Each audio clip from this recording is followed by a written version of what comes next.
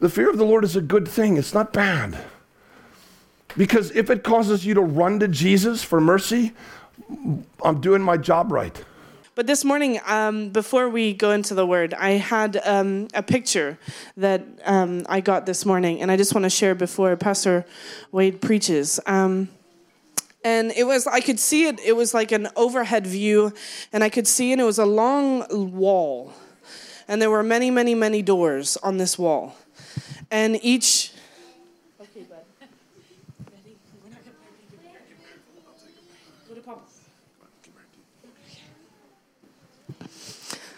And there was it was a long, long wall. And as I could see, there were many doors into the wall, but there was only one door on the other side that made it to the other side. And as I looked closer on the wall, they were very gaudy walls. They were like, it was kind of like, pick me. I'm the right way. I'm the right door. I'm the right door. And there was one door I could see, and it was the door, it said repentance. And I saw someone go in, and it was kind of like, if I repent enough, maybe I'll get into heaven. Maybe I'll be in relationship with God. And it was like, oh, I just got to repent. And anything that comes to me that I've done wrong, oh, if I just repent it, and I'll throw it off. But the person who went through the door, there was just no peace. It was just like, oh, I just got to keep repenting. I keep on repenting, keep on saying the prayer. And so they were and there was just like, there was no assurance of salvation. And so they left the door, and then they were looking at the other doors, and they were like, which one is it? And there was just a confusion about what the gospel is. And there was just one door, and it had Jesus written on it. And that was the only door that led. From the one side, you could see that, oh yeah, Jesus is the only way. But from the other side, there was just such confusion. And I just want to leave that there because I think Pastor Wade is going to expound on it. But we just want to welcome Pastor Wade up to preach.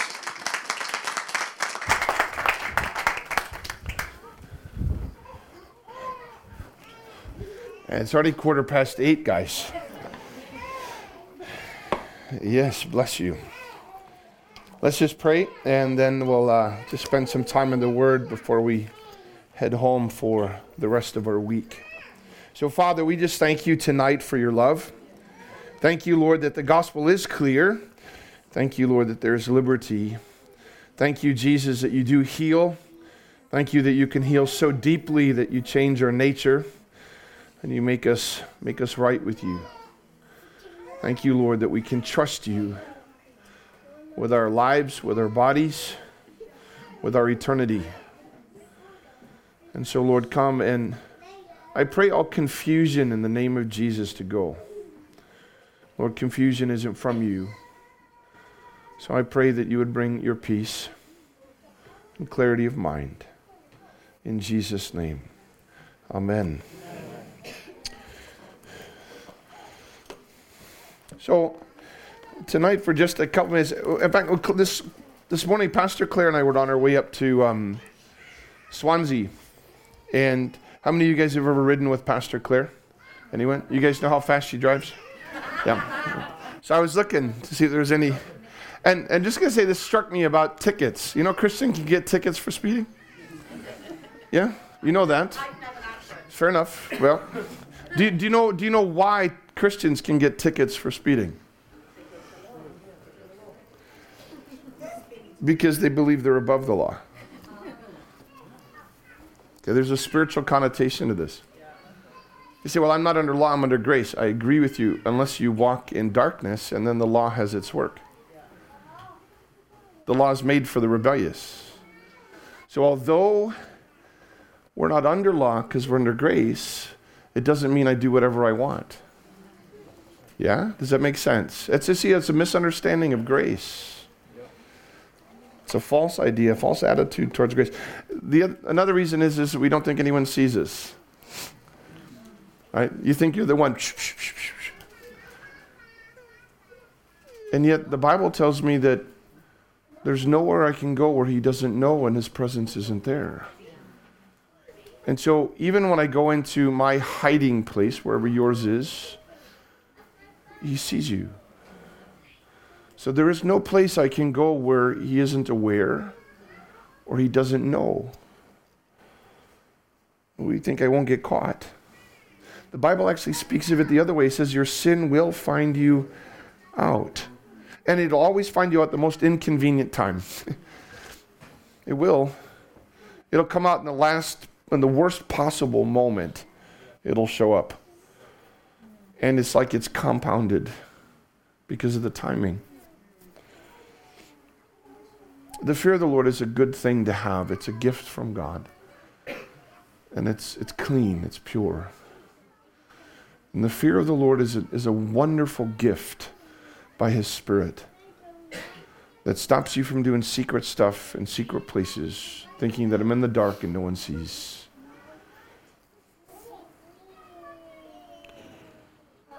Thirdly, we don't really believe in judgment.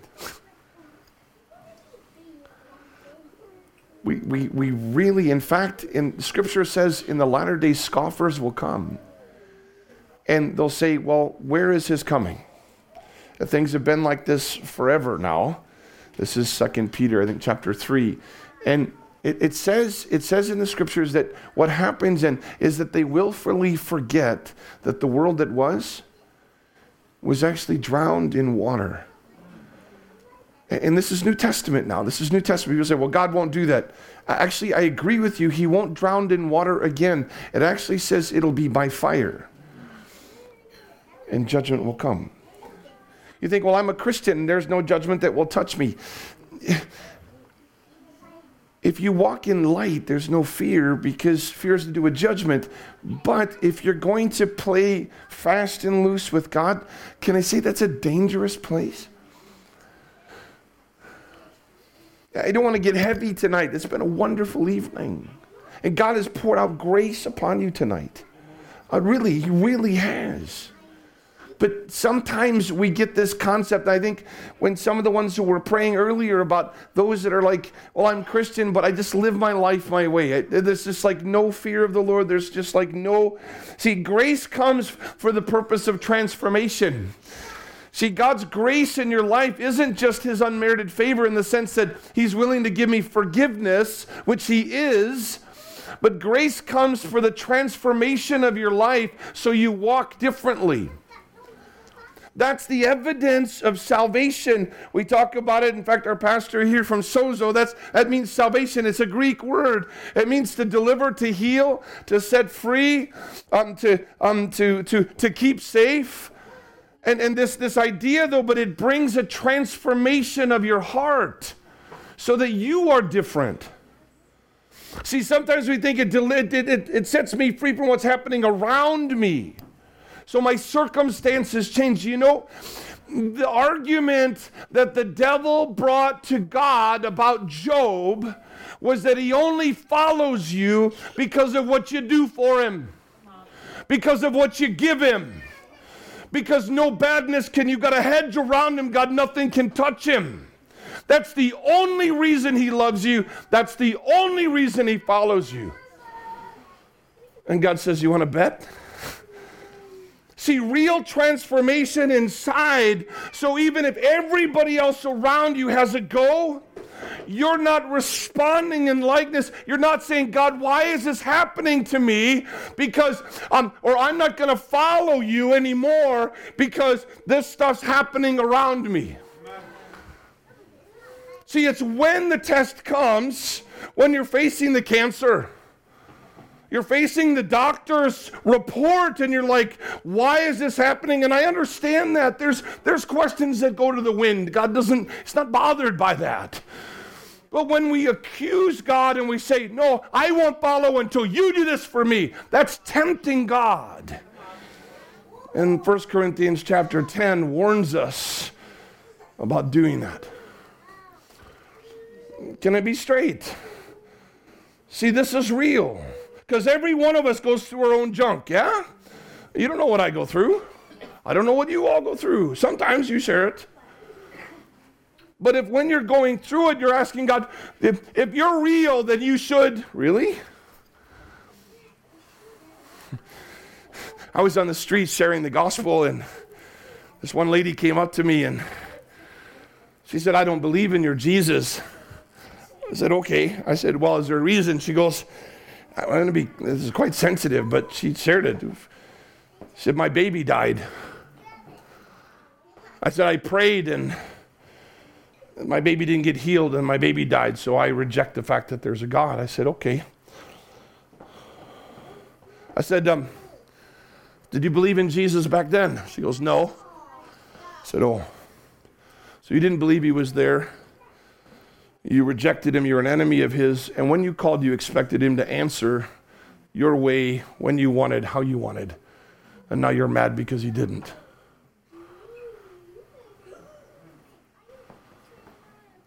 You say, well, that wasn't very sensitive, Pastor Wade. She says, I never thought of it that way. See, sometimes we make a demand on God where we expect him to do what I want, when I want, how I want. But actually, it's the other way around. His demand is on you.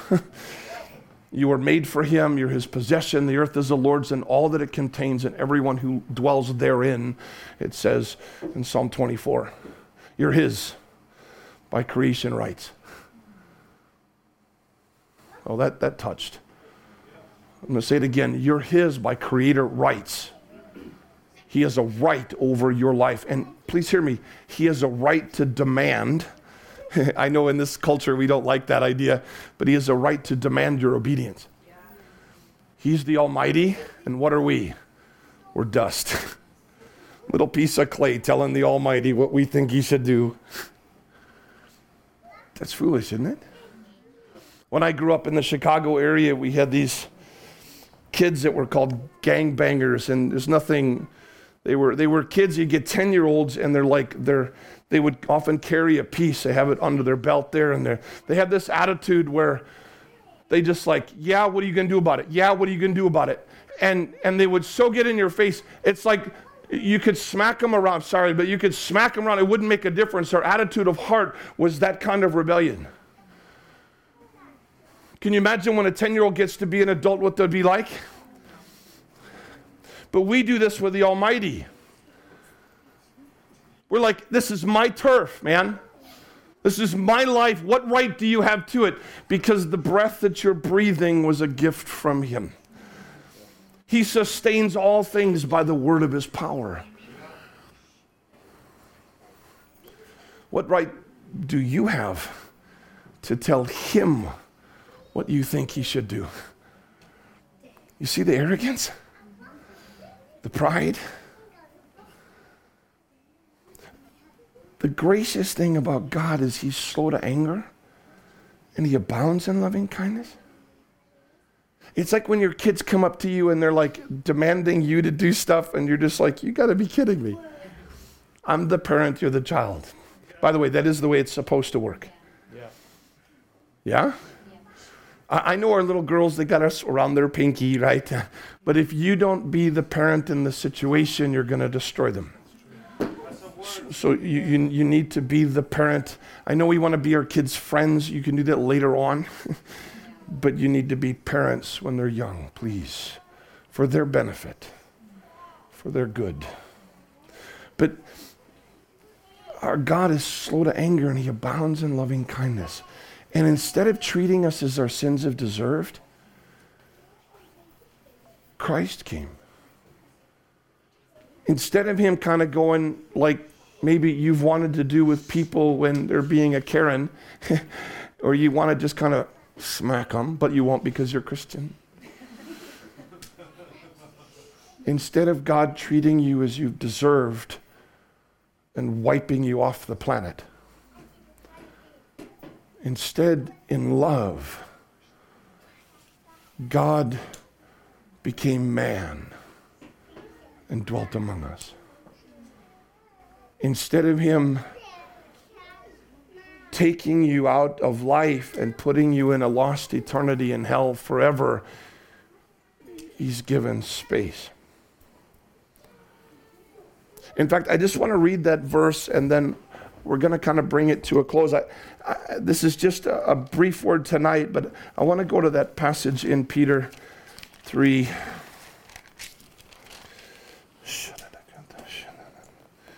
Is it? I'm trying to remember. Forgive me if I'm. Yeah, it's 2 Peter 3. And maybe we can put verse 9 up on the screen for me, if you don't mind, Douglas.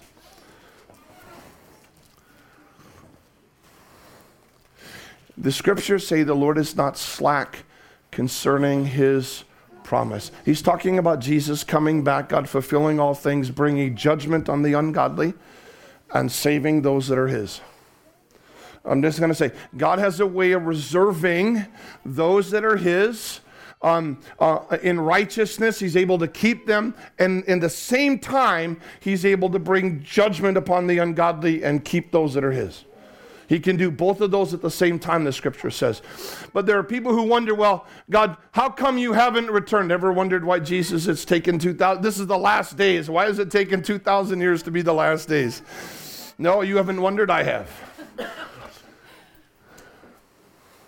Why? God hasn't forgotten his promise. God isn't unfaithful with his promises. God isn't slack. It's not like he's kind of taking a nap and like, I forgot. You know, like we can do, guys, you do it with your spouses sometimes. Will you clean that up, honey? We say, yeah, I'll get to it. And we forget completely about it. God, well, Nat, he's bragging back there. Bless you. I'll ask your spouse, where is she? And the thing is that God's not slack concerning his promise. Please hear me. He will bring everything to culmination. Everything. Jesus said when he comes back, he says, my reward is with me. To those who have done right and those who have walked with him in light, there's this, and that's only because of the gospel. That's because they entered in through him. But they're able to live this life. Jesus said, I'm the light of the world. Those who follow me shall not walk in darkness, but have the light of life. And they walk that way. He brings his reward. So even the sacrifices that you make as following him, sometimes there's a cost. No, not sometimes, there is a cost. And if you're going to ministry, if you go in like, I want to serve the nations, there's a greater cost, but it's worth it. And when he comes back, his approval, one of the things he says, he'll say, well done, good and faithful servant. The scripture says not one of his words will ever fail, and that heaven and earth will pass away. He says, but my words will by no means pass away. So if he says to you, well done, good and faithful servant, you will hear those words ring throughout all eternity. And every time they do, they're going to encourage your heart again. His word is living and active. But he's also bringing judgment upon the ungodly. Don't be mistaken. God is no fool. He's not mocked. A man reaps what he sows. If you sow to the flesh, you're going to reap corruption. If you sow to the spirit, righteousness and eternal life. But he's not slow. But the reason there's time, the scripture says it says he's not slow concerning his promise. He's not slack, as some count slackness, but is what? Long-suffering. He's patient. He's putting up with people. He's putting up, may I dare say, with you. You know, when we think, I'm going to be blunt, sometimes we think God's asking me to do something God's asking. Can I say to you, very seldom does God ask. He says, do it. Yeah, I'm a friend of God. Jesus said, you're a friend if you do whatever I command you. Not where we're on equal terms, Jesus, you're my bud. He's the Lord of glory. And when he says do it, what should we do? Do it. Some of you wrestle with God. There's a wrestling with God that's good. There's a wrestling with God where you're taking hold of him and you're not letting go until you have what you've requested, until you like the woman who took hold of Jesus' garment, the hem of it, and she's like, I gotta get a hold of him. And like Jacob who's wrestling with God, and God said, I'm not gonna let you go until you bless me. Wonderful. There's another kind of wrestling people do where it's like, I'm wrestling to go my own way. Can I say to you, that's not a war you want to win. That's not a war you want to win. You don't want God to say, fine, go on. Judgment isn't just like fire out of heaven. Judgment is when God says, go your own way. I won't stop you anymore. You'll ruin everything. Does that make sense? And so when God says something, he wants your obedience. You say you love him because you've seen the cross. Okay, he gave his life for you. He bled for you. We sang the song earlier in the night. He poured it out, his life unto death for you. His blood that he gave on your behalf, that he paid for your wickedness, and he took it on himself. He's the Holy One of God, and he took your unholiness, and he bore it in his body on the tree. Your rebellion, Jesus never rebelled against the Father. Your rebellion, he took it on himself and took the consequence of your rebellion when the hammer of justice fell. When God's hammer of justice fell upon his Son and he paid the price on your behalf, he paid it for you. Your so-called wisdom where you think doing your way is better than doing God's way, Jesus never did that. But he took the guilt and the shame as though that he had. The perversion of people. Some of this stuff, it's just absolutely, it's embarrassing and cringeworthy even to name it. And the stuff people do in secret. Again, they think nobody sees. And Jesus bore it in his body as though that filth he had done. And he took the consequence of your sin. And he bore it. And he cried out, it is finished. He was crucified. And he died. The message of the cross is foolishness to those that are perishing, but to us who are being saved, it's the power of God. And the Bible says we love him because he first loved.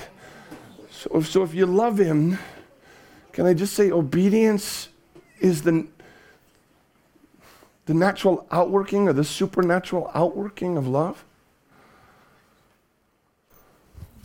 You say, Lord, I trust you for my eternity. I just won't trust you for now.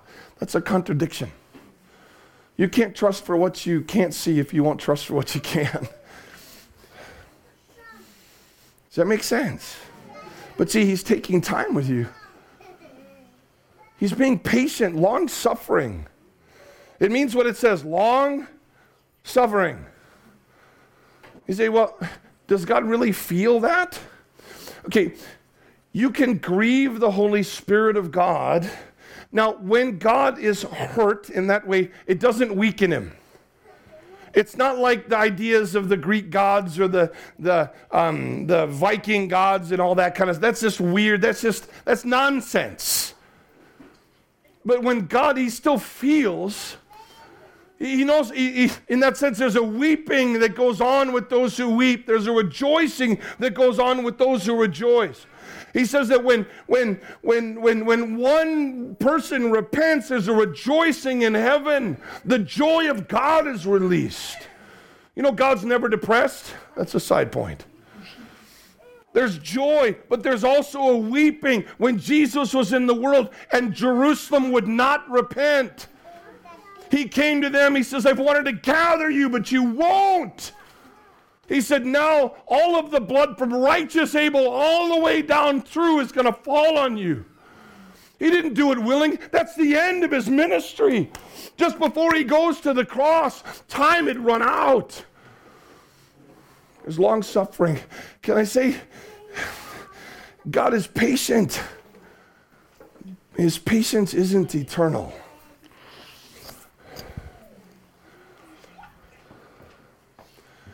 There is a day. People say, well, when is Jesus coming back? When is judgment coming? I don't know. We're closer now than where we've ever been. The signs are there. But there will be a last day. There will be a last day. For some of you sitting here, I hope the last day, see, because We don't just have to wait till Jesus comes back. That last day can be yours last day. I'm reminded, Mary, of Jim and out riding. He's just doing like he probably did every other time and riding the ponies and racing and stuff. And then he ends up in the coma. And for him, it would have been his last day if Jesus hadn't intervened and raised him from the dead. But for some of you, your last day, I don't know when your last day will come.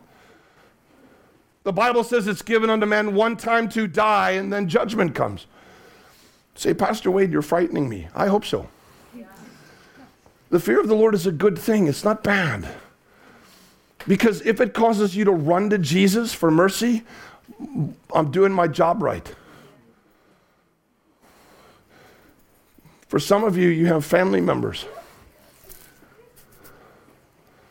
You literally think everything's just going to continue on like it always has. I'm telling you, please hear me. It doesn't. I had a text today, someone sent me one saying, this person died in a car accident. I think you know them. I haven't looked at the text yet. Is it a scam? Okay. It's not a scam. Oh, she's been hacked. Okay, praise God that hasn't happened. But I looked at it, I thought, I wonder who it is. I didn't want to look at it tonight before preaching. The reason it would grab you is because you know it's true. It could happen. You have family members, children. They're like, oh, they've got time.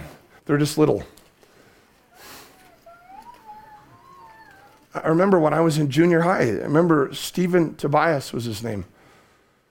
And it was Christmas break at school, and he went to go to the airport to see his grandparents. He was 12, like me. He didn't make it home from the airport. His heart exploded. He got so excited, all the adrenaline, whatever, his heart exploded. They didn't know there was a problem with his heart.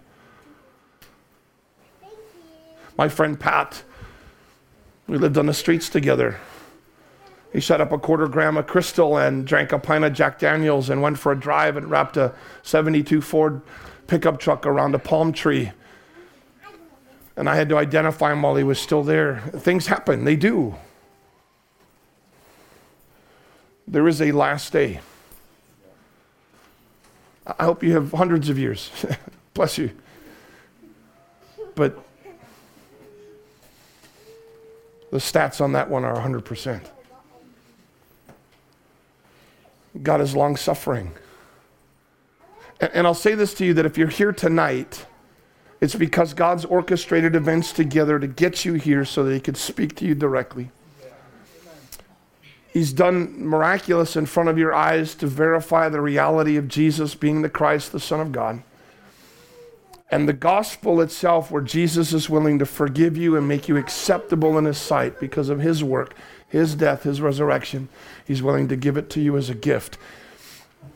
You need to come to him. Repentance is part of the process, but it's not the repenting that saves, it's the blood that brings the forgiveness. He gave his life for you. But God is patient. He's long-suffering toward us. It says in the scriptures here that he's not wanting people to perish.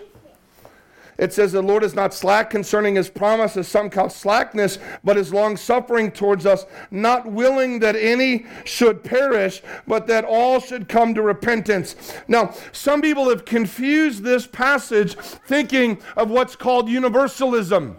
That means everyone's going to get saved. That's a lie. That's not what the text says, and I'll explain it to you. But there are those who say, there are those who believe that even Satan himself is going to come to repentance. My Bible tells me that he'll be cast into the lake of fire, tormented day and night. The smoke of it will rise. So that isn't the case.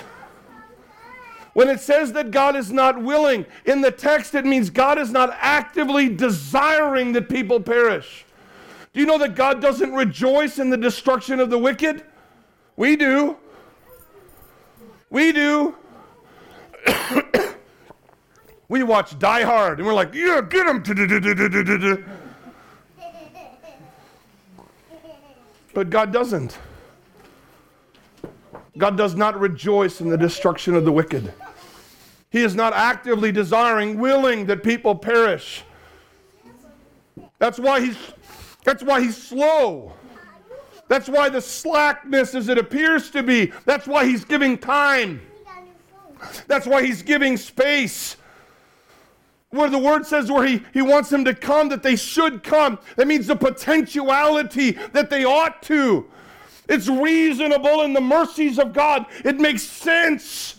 He's the creator of all things. I'm going to die and step into eternity. I better be in right relationship. It's his house.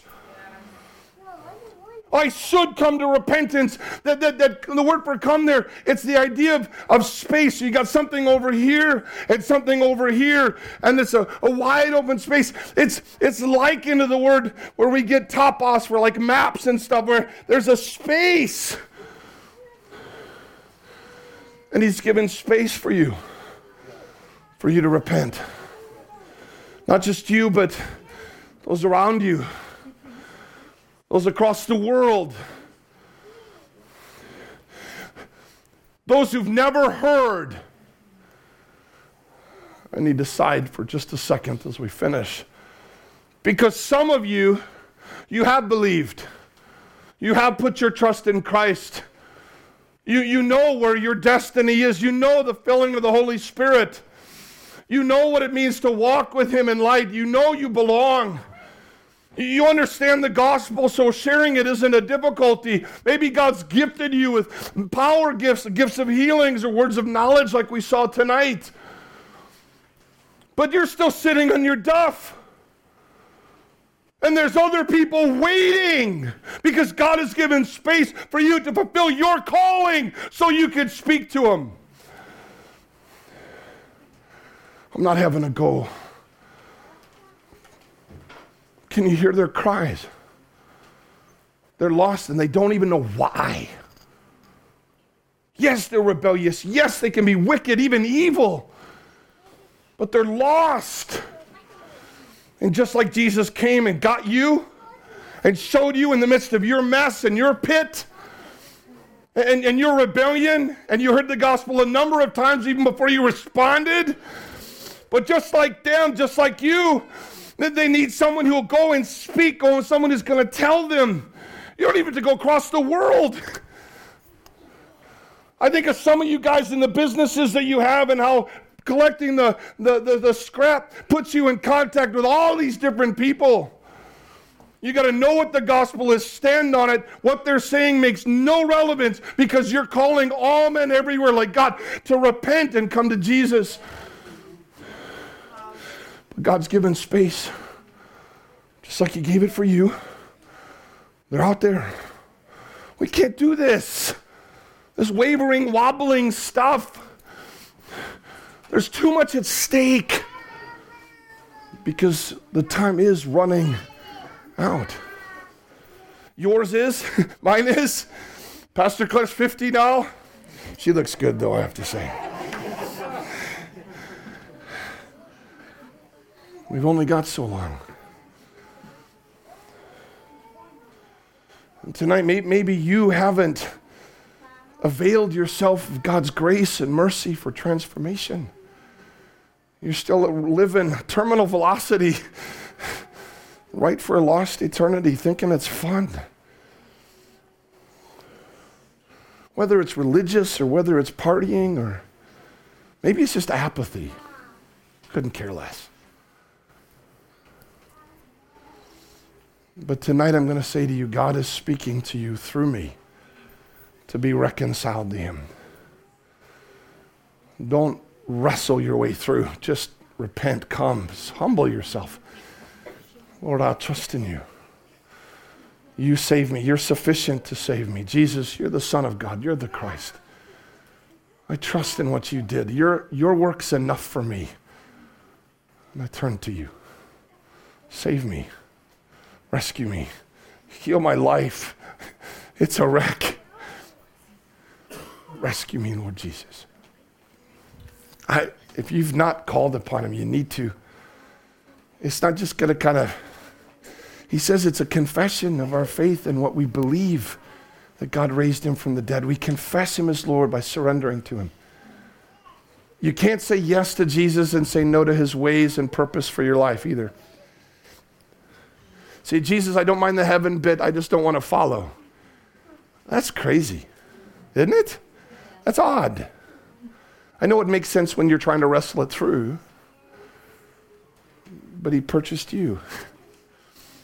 And he says it's time to come home to him and stop the... God's not slack concerning his promises. He is patient. He's long-suffering towards you, towards those across the planet. He's not willing, desiring that people perish, but that all of us should be those who have come to repentance. I believe in preaching the gospel. I believe it's the means by which the Great Commission takes place, fulfillment of it. God takes the simplicity of the message preached and he saves those who believe. I don't know if you've believed. Say, how do I know if I believed? Because something changes in you. It's like when Michelle said that when she had prayer, she felt the reality because faith had risen in her heart. She believed God, something had changed. You got to stay there. Don't waver. Stay there. And Lord, I'll trust you. I continue to trust you. You're sufficient for me. And the confession of your mouth that Jesus, your Lord, I surrender to you. And he saves completely. And he transforms you. Everything around you may not change. In fact, some people might get really ticked off. I've seen it. People have come to faith and others around them like, how dare you?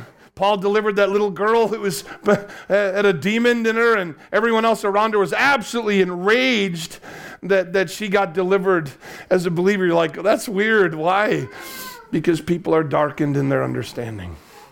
But for you, if you know your heart and life is secure in him, that's when you really start living. Let's pray. Father, we just bow in Jesus' name, and I want to pray, Father, first for those that are wrestling with you, and not in a good way. They're fighting, Lord, to do their own thing, thinking they're wise in their own eyes. And I pray for the freedom, Lord. I pray for clarity now in Jesus' name. You'll cut through the lie and, Lord, the confusion, and you'll bring your truth, and you'll bring release. Lord, I pray for some even tonight, the reality of the cross would dawn either for the first time or just even again upon their heart. And Lord, the humility and the humbling and the love and the beauty of the cross would touch them afresh. I pray, Father, for help in us that do believe, that will not carry an attitude where things are just going to continue on the way they have. But Lord, we'll be found faithful before you to speak, to open our mouths, to pray, to call others home. That you would use us, Lord, to see others come to faith in Jesus. You'll help us to proclaim. You'll help us to lay hands on the sick and not to be afraid, to walk in a consistent way so that our testimony is not hindered. That, Lord, we won't get Christian tickets because of our attitude and mindset, but will those who walk with you in light. And we pray for us as a church collectively. We pray, we thank you for all those that are involved and engaged in speaking to co-workers and those that are out on the streets and those that are, Lord, in their business, they're just talking to whoever you bring across their path. And we just pray blessing on them in Jesus' name. We pray encouragement, protection over their minds as they face various philosophies, various spirits who would try to deceive. I pray, Lord, that just the clarity and the genuineness of the cross and of the simplicity of Christ will be their framework of mind. And Lord, they'll be able to, with wisdom from heaven, to deal with arguments that exalt themselves against knowing you. And we pray, Lord, as we even go forward for Arise, we pray for the servants and those who have a heart for it, and the speakers and our family members that aren't yet saved, for children that are still at a distance from you, or even those who've made professions but they're just not walking it out. Lord, we don't want falsity, we want the real thing for their lives. And so, Lord, we just ask your blessing tonight. Thank you for healing us. Thank you for restoring. Thank you for doing wonderful things for us tonight. And we give you all the glory. Thank you for your patience. Thank you for being long-suffering with us. And we pray, Lord, you would visit with your salvation and power. In Jesus' name, amen. Amen.